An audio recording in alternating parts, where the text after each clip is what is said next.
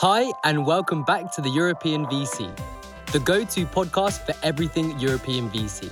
If you love our show, share it with your friends and join us in the EU VC community syndicates at theeuropeanvc.com. Today's episode marks the 100th episode of the European VC. So we've shifted things up and turned the tables on your usual hosts. This time, David and Andreas are the interviewees, lifting the covers on the vision behind the European VC and how the incurably optimistic former Danish bodybuilder and overthinking Portuguese VC protege ended up betting everything and tying themselves and their family's fortunes together by the hip. To interview them, there's nobody better than Tom, Affinity's European Regional Director and one of EUVC's long-standing supporters and friends. Besides that, Tom is a data and technology leader with 18 years of experience in the European venture capital and private equity industry. We cannot wait to bring you this story and hope you'll enjoy hearing a bit more about your usual hosts. If you enjoy our content, do support us by hitting the follow button, giving it a review, and following us on LinkedIn.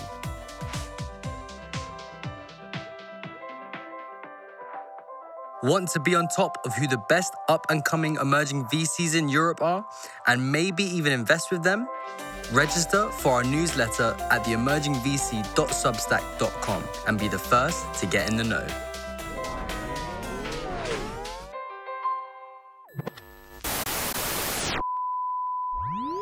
David and Andreas, welcome to the 100th episode of the European VC. But this time as guests. Can't believe it. Is 100 right? That can't be right. That can't be right. It's exciting. It's crazy. It's wild. So guys, as I just said, this is the 100th episode of the European VC. This is a bit of a different episode where you got me as your host today, and we're going to flip the tables on our lovely hosts and talk about the European VC. We're going to talk about the origins and talk about exactly what you guys are trying to build here. Firstly, thank you so much for being the host today. It's kind of weird being on the other side, kind of feeling out of control. Right? I'm a control freak, so it's kind of hard. You have no control today, guys. I have no control. We're going to be grilled by Tom live. But I can't help but ask you to do one thing first, which is you're our host today. There's a strong reason for that. Let's start this off by just saying, who's our host today? Who is Tom? I think that would be great for our listeners as well to know. Cool. So I'm Tom. I lead the European business at Affinity. Affinity and the EUVC podcasts go way back, but we're incredibly good friends with the team there. We have the exact same purpose, which is to support the European venture capital community and ecosystem. So it's natural that we spend a lot of time together, and we're going to continue to do more and more. So I feel incredibly lucky to share today with you guys, but yeah. And we should say that we're super thankful for that support. Super cool to work with Affinity. People that follow us more closely have seen that we've had some LinkedIn Live, some events, some stuff going on in the pod, and that will only continue and increase. And it's going to be really cool. And teaser alert, you can expect crazy ideas, and half of them are ideation phase, half of them are being prepared. Stuff as European trips, wine cellar events, secret location stuff, top performing GPs, discussions, Q&As, interviews, whatever. All in all, there's just one criteria that we're focused on the European VC scene and creating content and knowledge that you can't really get elsewhere. So that's kind of what we love doing with Affinity. And that's also why, Tom, we've invited you to be our host today. Back to our host. Thanks, guys. That's why we love you guys. We're super passionate about the whole community. We have almost 500 funds in Europe that work with us every day. So it's a critical market for us. So we're super excited. But look, guys, let's get to the meat of today. You guys talk every single episode about origin stories and missions and passion and loves to all of your interviewees. I want to do the same for you guys today. So as this is a 100th episode, I'm shocked that you guys have gotten this far. But it's amazing. But listen, I'm serious. I really want to hear warts and all. I want to hear the lessons you guys have learned along the way, what the challenges have been. Put your founder hats on today, guys, and turn it around. How did you guys get started? I want to talk about the beginnings. I want to talk about what the mission. Why are you guys doing this? Why are you crazy kids spending all of your time talking to the community? So I'd love to hear from you guys. Just tell me a little bit about your superhero origin story. I have to interrupt everything because Andreas was about to start and just say, feels so good to have a host making us feel young again. Crazy kids. So, Tom, to answer your question with the superhero origin story, I hope we will turn out to be superheroes. That would be super nice. I'd love that.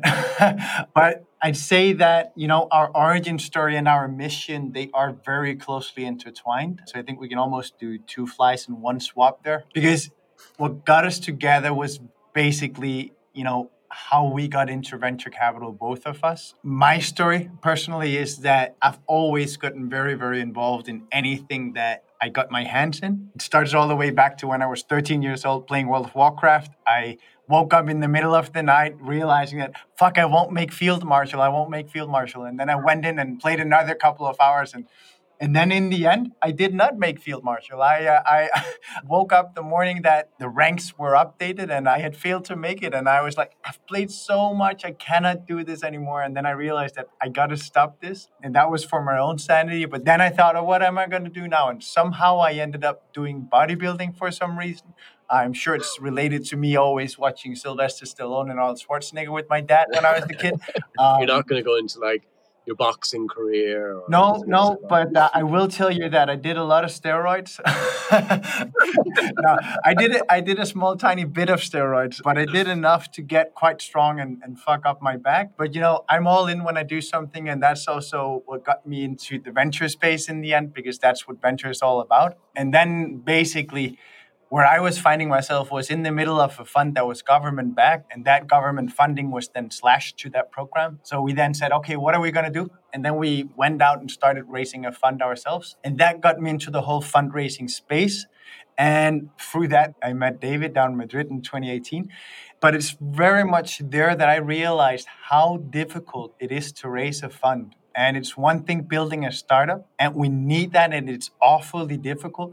But the failure rate of people who embark on the fundraising journey is just incredibly high. And it's people who are typically very far in their careers and they're putting a lot on the table to do it, and they still fail. So what I was seeing is if we want to get more money into the startups, we need to get more money into the venture capital scene, because we had this huge disparity between the venture capitalist or aspiring venture capitalist and their ambition level and the sophistication they were at, and then the kind of pitches that you had to do to LPs that knew nothing about venture capital. So I saw that huge disparity that needed to be fixed somehow. And that's why I want to approach this and give it all I have, because I think that's how we solve the lack of innovation that we have in Europe, meaning it's not in the early stage, it's actually getting it to the market and getting it out of the universities. But David, feel free to pitch in and let us hear how you think about all I of don't it. have a fun Field Marshal story, right? I never played that Field game. marshal and steroids. I'm not even sure what that means, right? A Field Marshal. Is that good, bad? I have no idea. I feel like my way into venture is similar to many people because it's just pure luck or maybe absence of luck. I'm not sure yet. But grew up in a very kind of high achieving family, very scientific driven. I didn't want to be a scientist. I get nervous with just doing only research. I really need that. And I don't say this in a negative or positive way. It's just it isn't for me. And I was quite good at maths and kind of quantitative stuff. So I find myself going to university and not really knowing what to do. So my rule was always do whatever opens the most amount of doors in your future as possible. So I did industrial engineering with a minor in management, and then I specialized through an Erasmus program in like innovation. So broad, like this can be anything, right? I can work in a factory, or I can be a consultant, or I can even be in VC like I am today. And I think it was just worked in Startup Plan, did business development there for a couple of years. Worked in a startup that I loved the founder, didn't really work out. Company still exists, didn't go that incredible growth path that most people hope for, but the company still exists and it pays for salary, so that's nice. In the process, fell in love with the fundraising side. We raised from family offices. I thought, wow, this is so cool. I love like engaging in these conversations, so I want to do this. And I was very, very lucky to have an amazing network back home in Portugal, Lisbon, where I'm from. And I knew a lot of the kind of first wave of entrepreneurs here. And I just reached out to them and I said, listen, guys, I'd love to be a fundraiser for startups. Like, I don't know how. I have very little to no experience. Like, can I help you guys? I'll do it for free. right? So I actually did it for free for some time. That was fun, and over time you managed to professionalize that and to monetize that. And to make a very, very long story short, I think where things really changed for me was when I was involved in a fundraise of a Series A fundraise actually for a biotech firm. And the seed stage investors, or the investors that were in that firm, they really liked my work and they reached out kind of, David, we should talk. We're gonna spin out and raise a fund. Would you like to be part of that story? So that's basically the long story of how David by accident ended up in venture. I won't repeat what Andreas said because I couldn't say it in a nicer way. It's exactly that. We need more money. I've worked with some amazing people, emerging managers that have failed their fundraisers.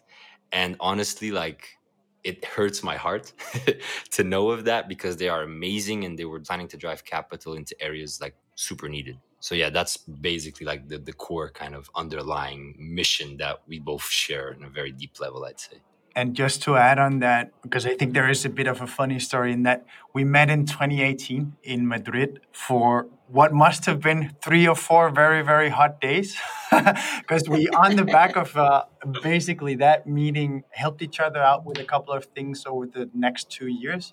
Then we kind of rekindled our love over a summer call and said, well, maybe we should try and do some more stuff together. And then we decided, okay, what might that be? And we decided on launching the podcast and building that because we thought, worst case, we're going to have a lot of super cool conversations with a lot of super cool people, and we'll be all the more richer for that. But then after having worked together for a month or two, we looked at each other in the eye and said, I've never had so much fun. This is great.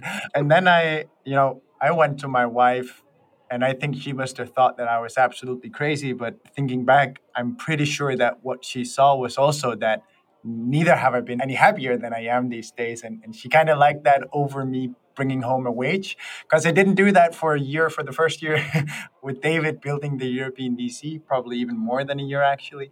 But it just made so much sense for us to pursue this mission. And it all came out of that 4-day trip in Madrid at IE Business School, actually. And then what's funny is that the first 2 years we built, practically, or 1.5 year we built, we never met in person because it ended up being right in the middle of COVID. COVID And years. also, we were both laser focused on extending runway as much as possible because we knew who the hell makes money on doing podcasts? No one. So One of the few groups to benefit from everyone being locked down and listening to podcasts yeah, non-stop. yeah. You guys jumped on that market. It's Yeah. great. Yeah. It wasn't by design. It really wasn't. We embarked on it long before COVID. So that was just a fortunate thing. And then we also just ended up building something entirely remote, which, we would have been even though COVID wouldn't have happened. But at the time, we ended building in what's COVID times and remote when everyone else is also talking about how do we adapt to building remote. That will always be the natural modus operandi for the European VC because we are only people all scattered across Europe. So it's a bit funny thinking about not having met David in person for 4 years at the time when my family's personal finances were so closely intertwined with David's. On that point, I'd love to dig into more around what you hope to achieve by running the podcast. But before I do that, one real quick question, guys. Like any good founder, I mean, this is the risk you guys were taking. Was there a moment of doubt during those first initial years where you were like, what the hell are we doing? Is it too big a risk? Or was it just all roses the whole way on? It was so easy, all roses. Of course not. No, but I actually owe Andreas showing some love here because Andreas is the kind of I have no words to describe it. He's always so optimistic. It kind of annoys you sometimes. And I'm kind of, if you get me in the mood, I'll be optimistic. But I also I might overthink things a bit, so I might bring that kind of negative cloud, And so this happened Andreas, yesterday, Yeah. 2 days ago. Yeah. I called Andreas. I was like, things are going well. Business is better than it's ever been. The European VC is now finally in a working business model, so it's actually self-sustainable. But the runway isn't as long as we'd like to, and I'm feeling insecure about A, B, and C. And so we have those conversations a lot between us, to be honest. And I think for me, part of the magic is that alignment of mission with Andreas, and then that we have these very differing kind of profiles. We complement each other in a very beautiful way. And if it weren't for that, I don't think either of us would have been able to build this, to be very honest. We've had times where we weren't sure if we would survive the next 2 weeks. Yeah, To be honest. for sure. guess it's a lesson, guys, that we hear all the time from founders and funds, that your partners and your co-founders are incredibly important, right? Yeah. That's you can't do this alone. Maybe also what we always knew was we don't want to build a VC business, meaning we don't want to take venture capital and we don't want to take angels that invest in us because they want anything resembling a venture capital journey, because that's not what we want to build. And that also means that, we had different conversations, David and I, then we never had the conversation, who should we raise from, how you blah, blah, blah, blah, blah, even though that would be the typical thing, because all day long we talk about raising capital, but it was never for ourselves. So that was a bit weird, especially looking at a runway that sometimes we're down to 3 months or something like that. And, me saying to David, dude, we need to talk a bit because I need to just vent because my wife is breathing a bit in my back, or at least I know that that's where it's coming from, even though she never ever said it. She never ever said, guys, you guys need to start making money. But of course, I knew that that was something that mattered. So never ever going to the extent where we say, okay, let's take in external capital and put on the fumes.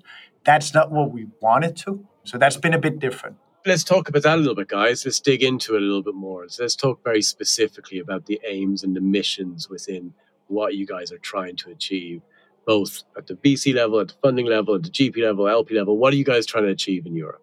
It's in a way beautiful because everyone talks about democratization, all that now, and that's, well, maybe we're just a product of the times, but in the beginning we had an early iteration of our website that that said connecting the European VC, and I do believe that that's actually what we're doing. It's one thing, you can democratize in many different ways. I think democratization is most important to use as a word around getting retail investors and everyone access to the asset class. That's not what we're doing. While we are bringing down the minimum ticket with our syndicates to invest into venture funds, all the way down to €1,000, so practically anyone can partake, at least inside the industry, right?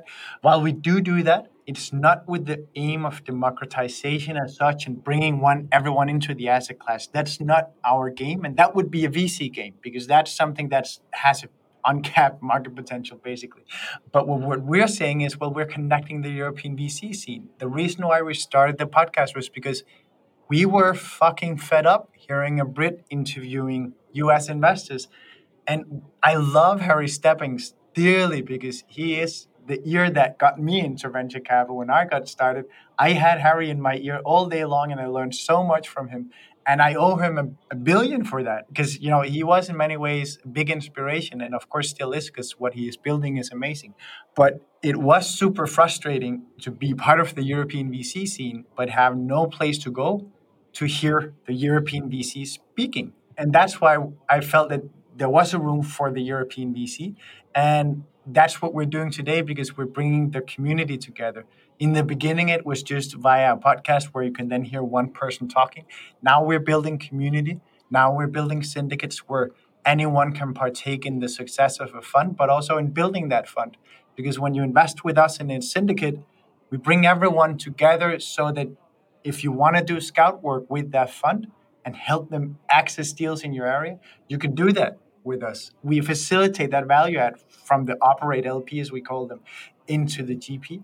And same thing about advice on your vertical or sector or geography. If you want to break into a new market or anything like that, that is something that we facilitate with our syndicates. So it's very much connecting the industry. And that is the mission we're on. And content is one side, events is also on that side in our world.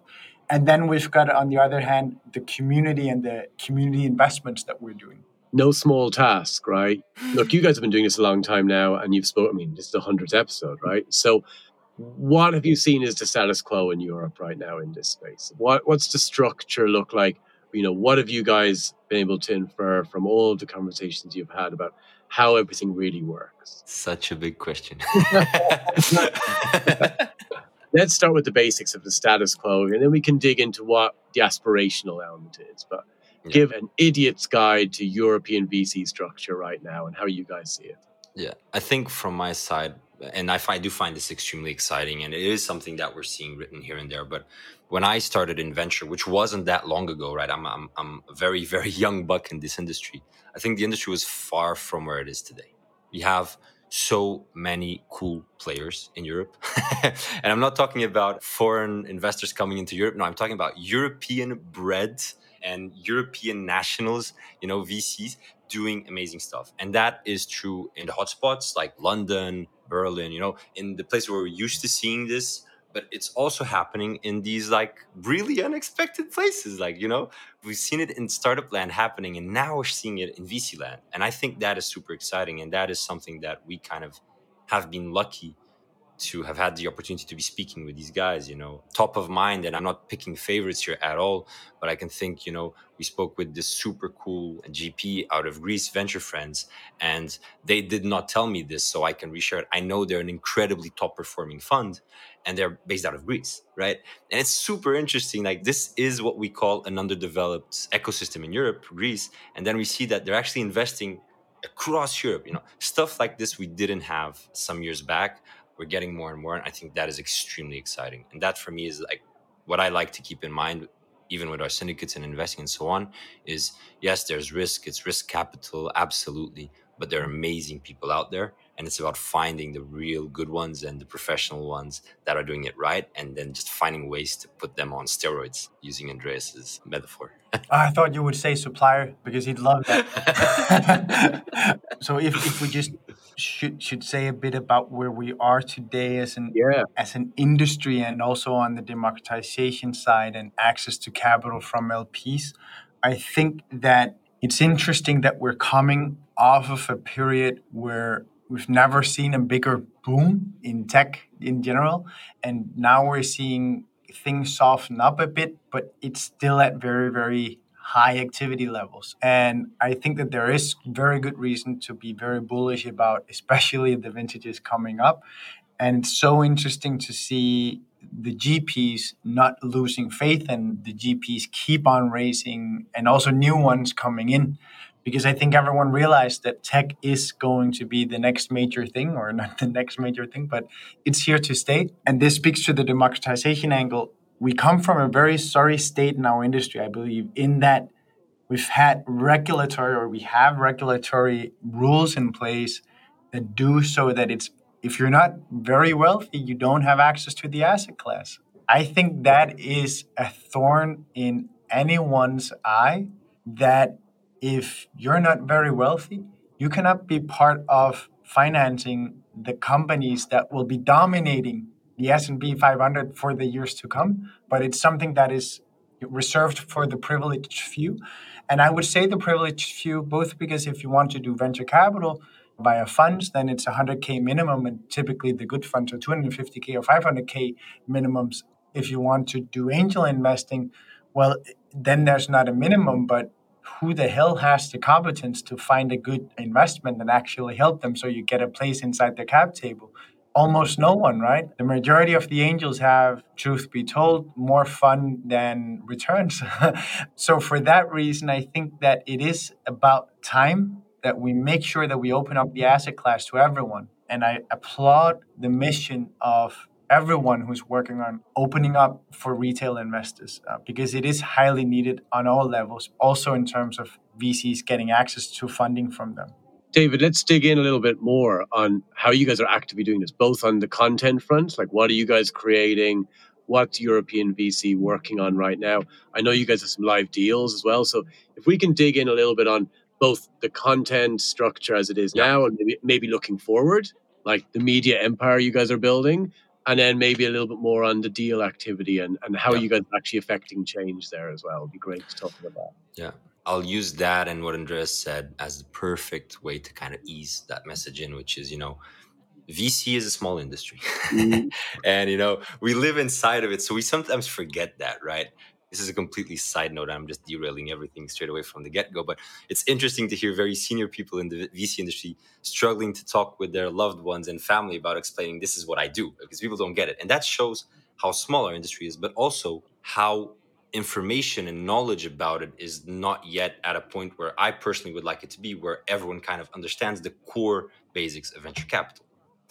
And I think that informs a lot our media strategy, right? So the European VC is great because we have 4,000 GPs tuning in across Europe, listening.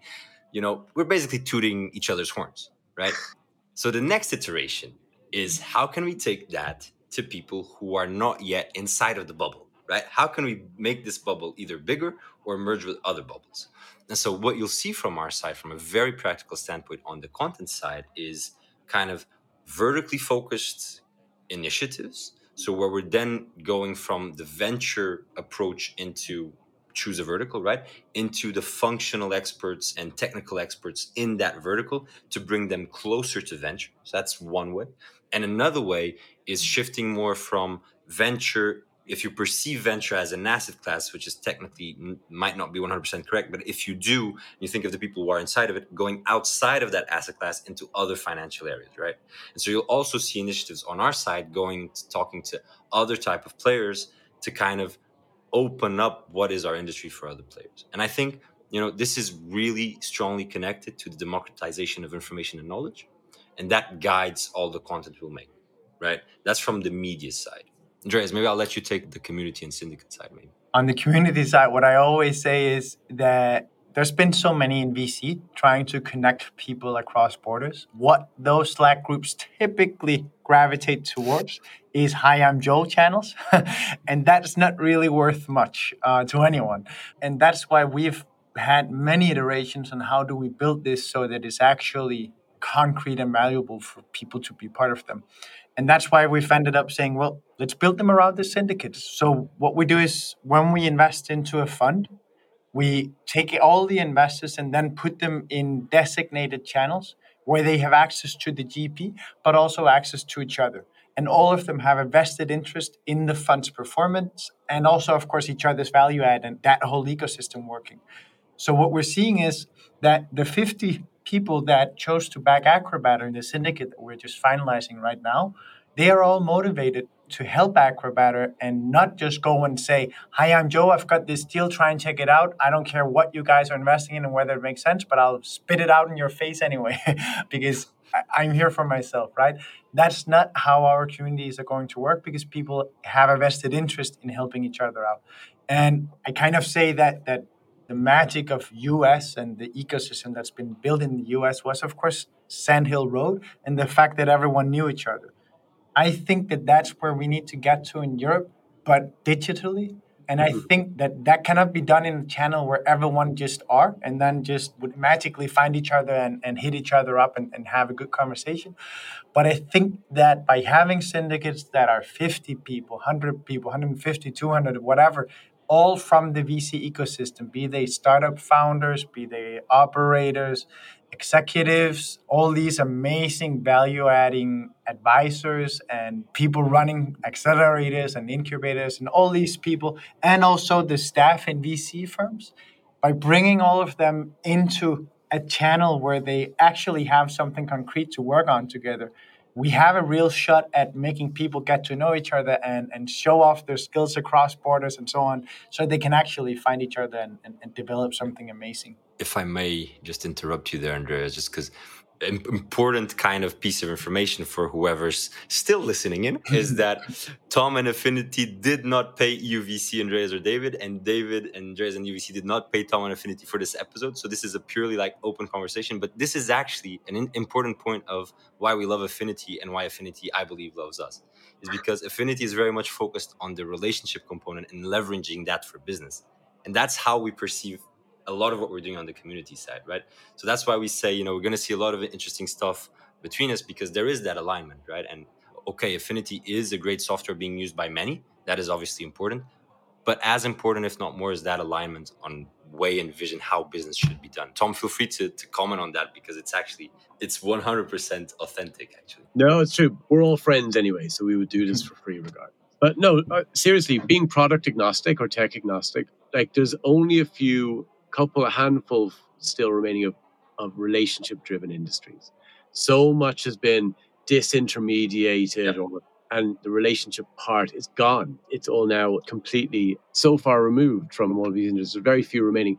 And VC is a relationship game, right? Deals are done on the back of relationships, and especially in smaller communities, especially within the countries within Europe, it's even more so. It's even more siloed. And the most incredible, most powerful thing that you guys are doing and everyone else in the community is building those networks and broadening those networks and broadening those relationships. So tools to do that are amazing, and people like yourselves doing what you guys are doing. But even things like the next gen VC, stuff like that you guys are doing and broadening out the horizons there.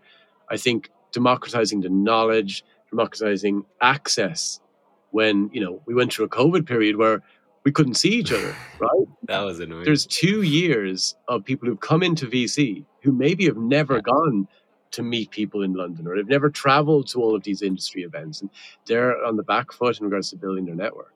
And that is an inhibiting factor. So anything all of us as a community can do to support the future next generation of people coming into this industry is incredibly important. And maybe just because you asked before what we do and how we help the community and the VC industry in general in Europe, I think there's something else that we're doing which is interesting, and it's very much built on our own story in that we're actually also doing podcasts with VCs and enabling them to do. David touched on it before, enabling them to do a podcast on their own vertical. My whole point is, when we started, we were nobodies. No one knew us. I had never been to London to talk to VC guys all day long. I had never been invited to be a speaker down in Bucharest just because I thought that I wanted to be in VC in Denmark and do some stuff there. So what can be built on the back of a podcast is quite amazing. And since our investors or our audience here are all investors, I think it's fair to say that there's also a very nice hack in it, because with a podcast, you can reach out to anyone, right? You can say, hey, Tom, you're probably the guy who's running everything there at Affinity. I would like to meet you. And normally you probably wouldn't just take a meeting with anyone, right? But if you have a podcast, it's quite easy to get someone talking. I know a guy who's raising a fund down in Africa, and what he heard from all his LPs was in Europe said, well, if you want to do an African focused fund and want my money, I need to see some big African LPs in your fund. And then I'm in. And he had quite a lot of money, ready to go in Europe if he would get those African LPs. And then what he realized was, well, all I need to do is just have a podcast after we had this conversation, right? Because now I'll just be able to reach out to all these big ass LPs in Africa who are quite difficult to get a handle of, right? And then invite them on his podcast. And that's working pretty well. But this is something that, once you get a certain number of subscribers and once you get a certain number of success and get to your 100th episode, there's a responsibility on continuing quality of content, continuing down the same idea of democratizing access for small and emerging managers. And to be honest, if anyone goes back and looks through the library of the 100 episodes you guys have done, from beginning to now, you guys are committed to speaking to every single European VC, regardless of strategy or size or pedigree or first fund or 10th vintage. It doesn't matter.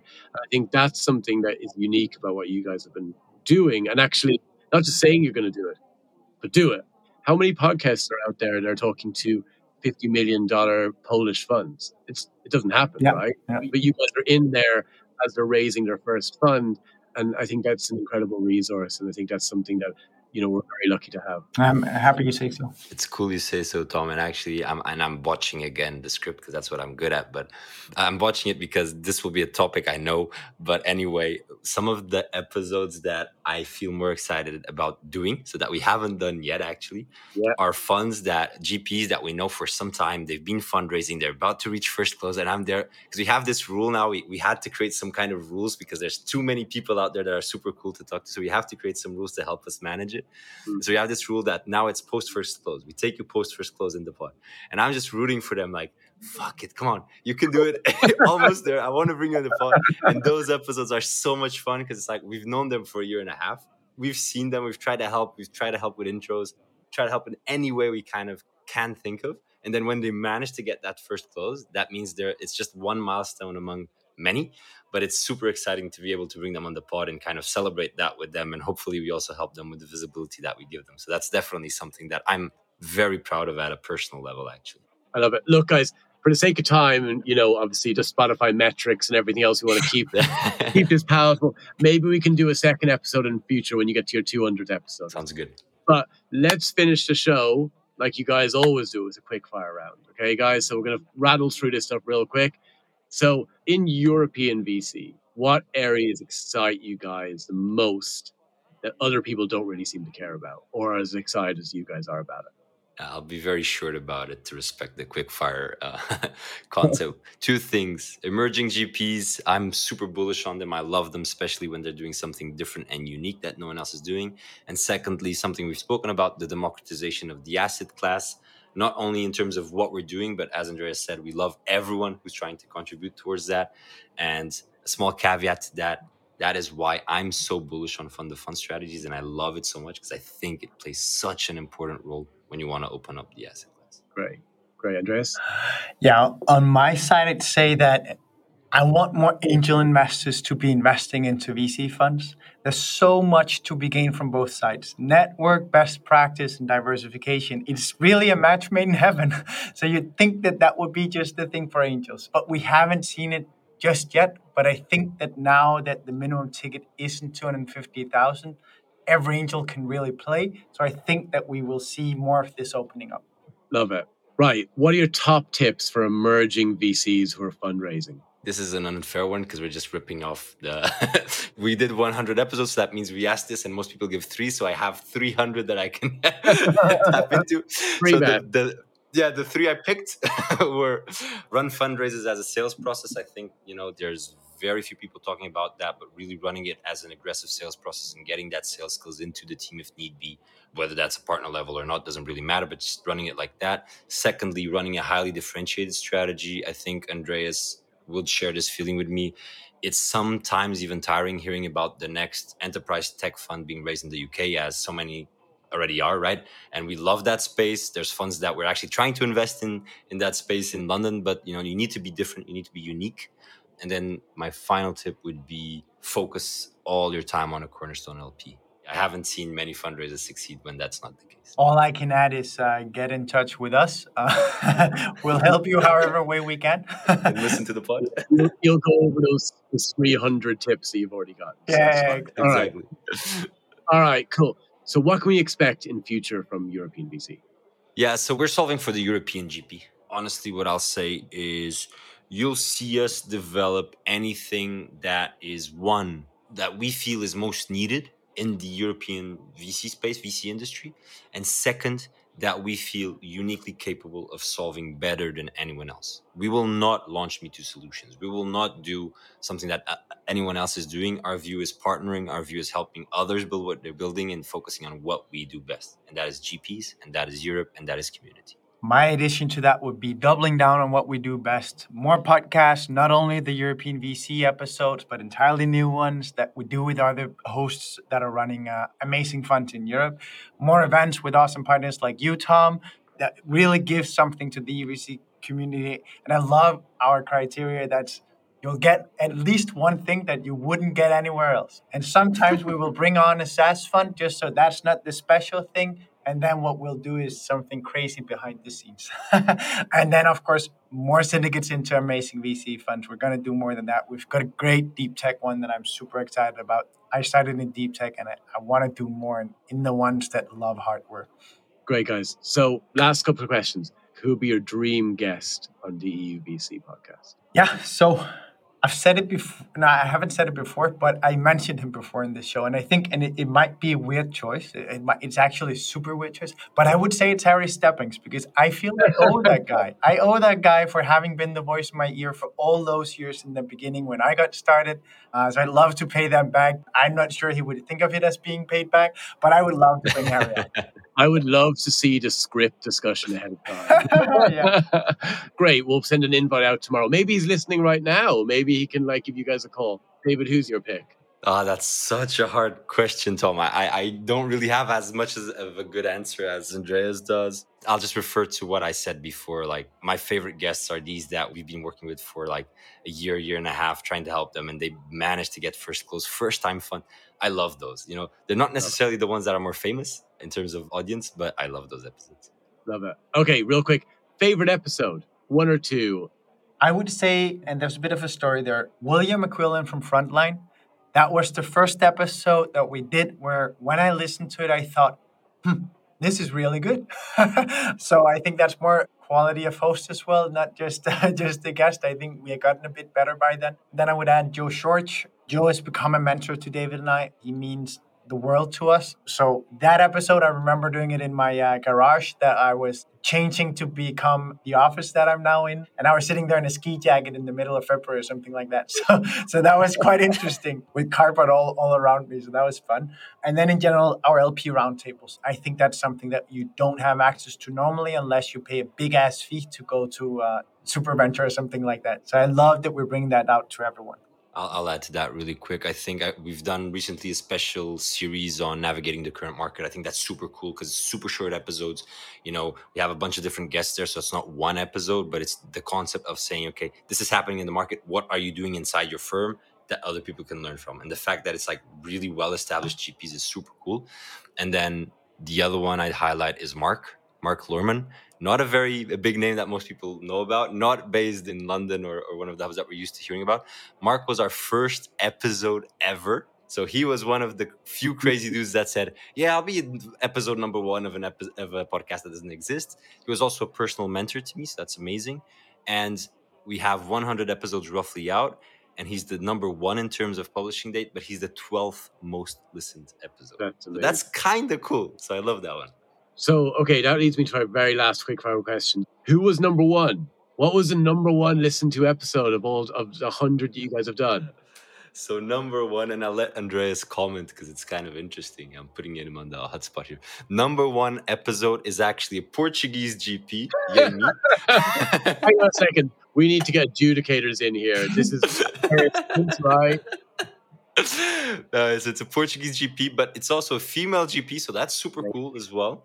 Doing biotech, so that's very, very cool as well in terms of differentiation of strategies. And it's Daniela Couto, episode number 5 from Biogeneration Ventures. Super cool episode, Leonard Anir. That's amazing. Look, I'd recommend anyone who's listening now who joined the podcast late, at past episode 50, go back, listen to the old stuff. Some amazing stuff. You want to learn more about VCs from underrepresented markets. It's an incredible resource. Guys, look, I think we're going to end it there. I want to say thank you to my guests today. Thank you guys for the work you guys are doing. Thank you for giving the risk over to me today and taking a chance. I've really enjoyed talking to you guys today and hearing about your story. Thank you so much, guys. Let us know if you would ever want to join the dark side and run the European VC podcast.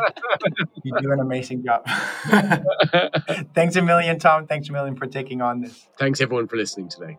Thank you for listening to this episode of the European VC, the go-to podcast for everything European VC. If you love our show, share it with your friends and join us in the EU VC community syndicates at theeuropeanvc.com. Want to be on top of who the best up-and-coming emerging VCs in Europe are and maybe even invest with them? Register for our newsletter at theemergingvc.substack.com and be the first to get in the know.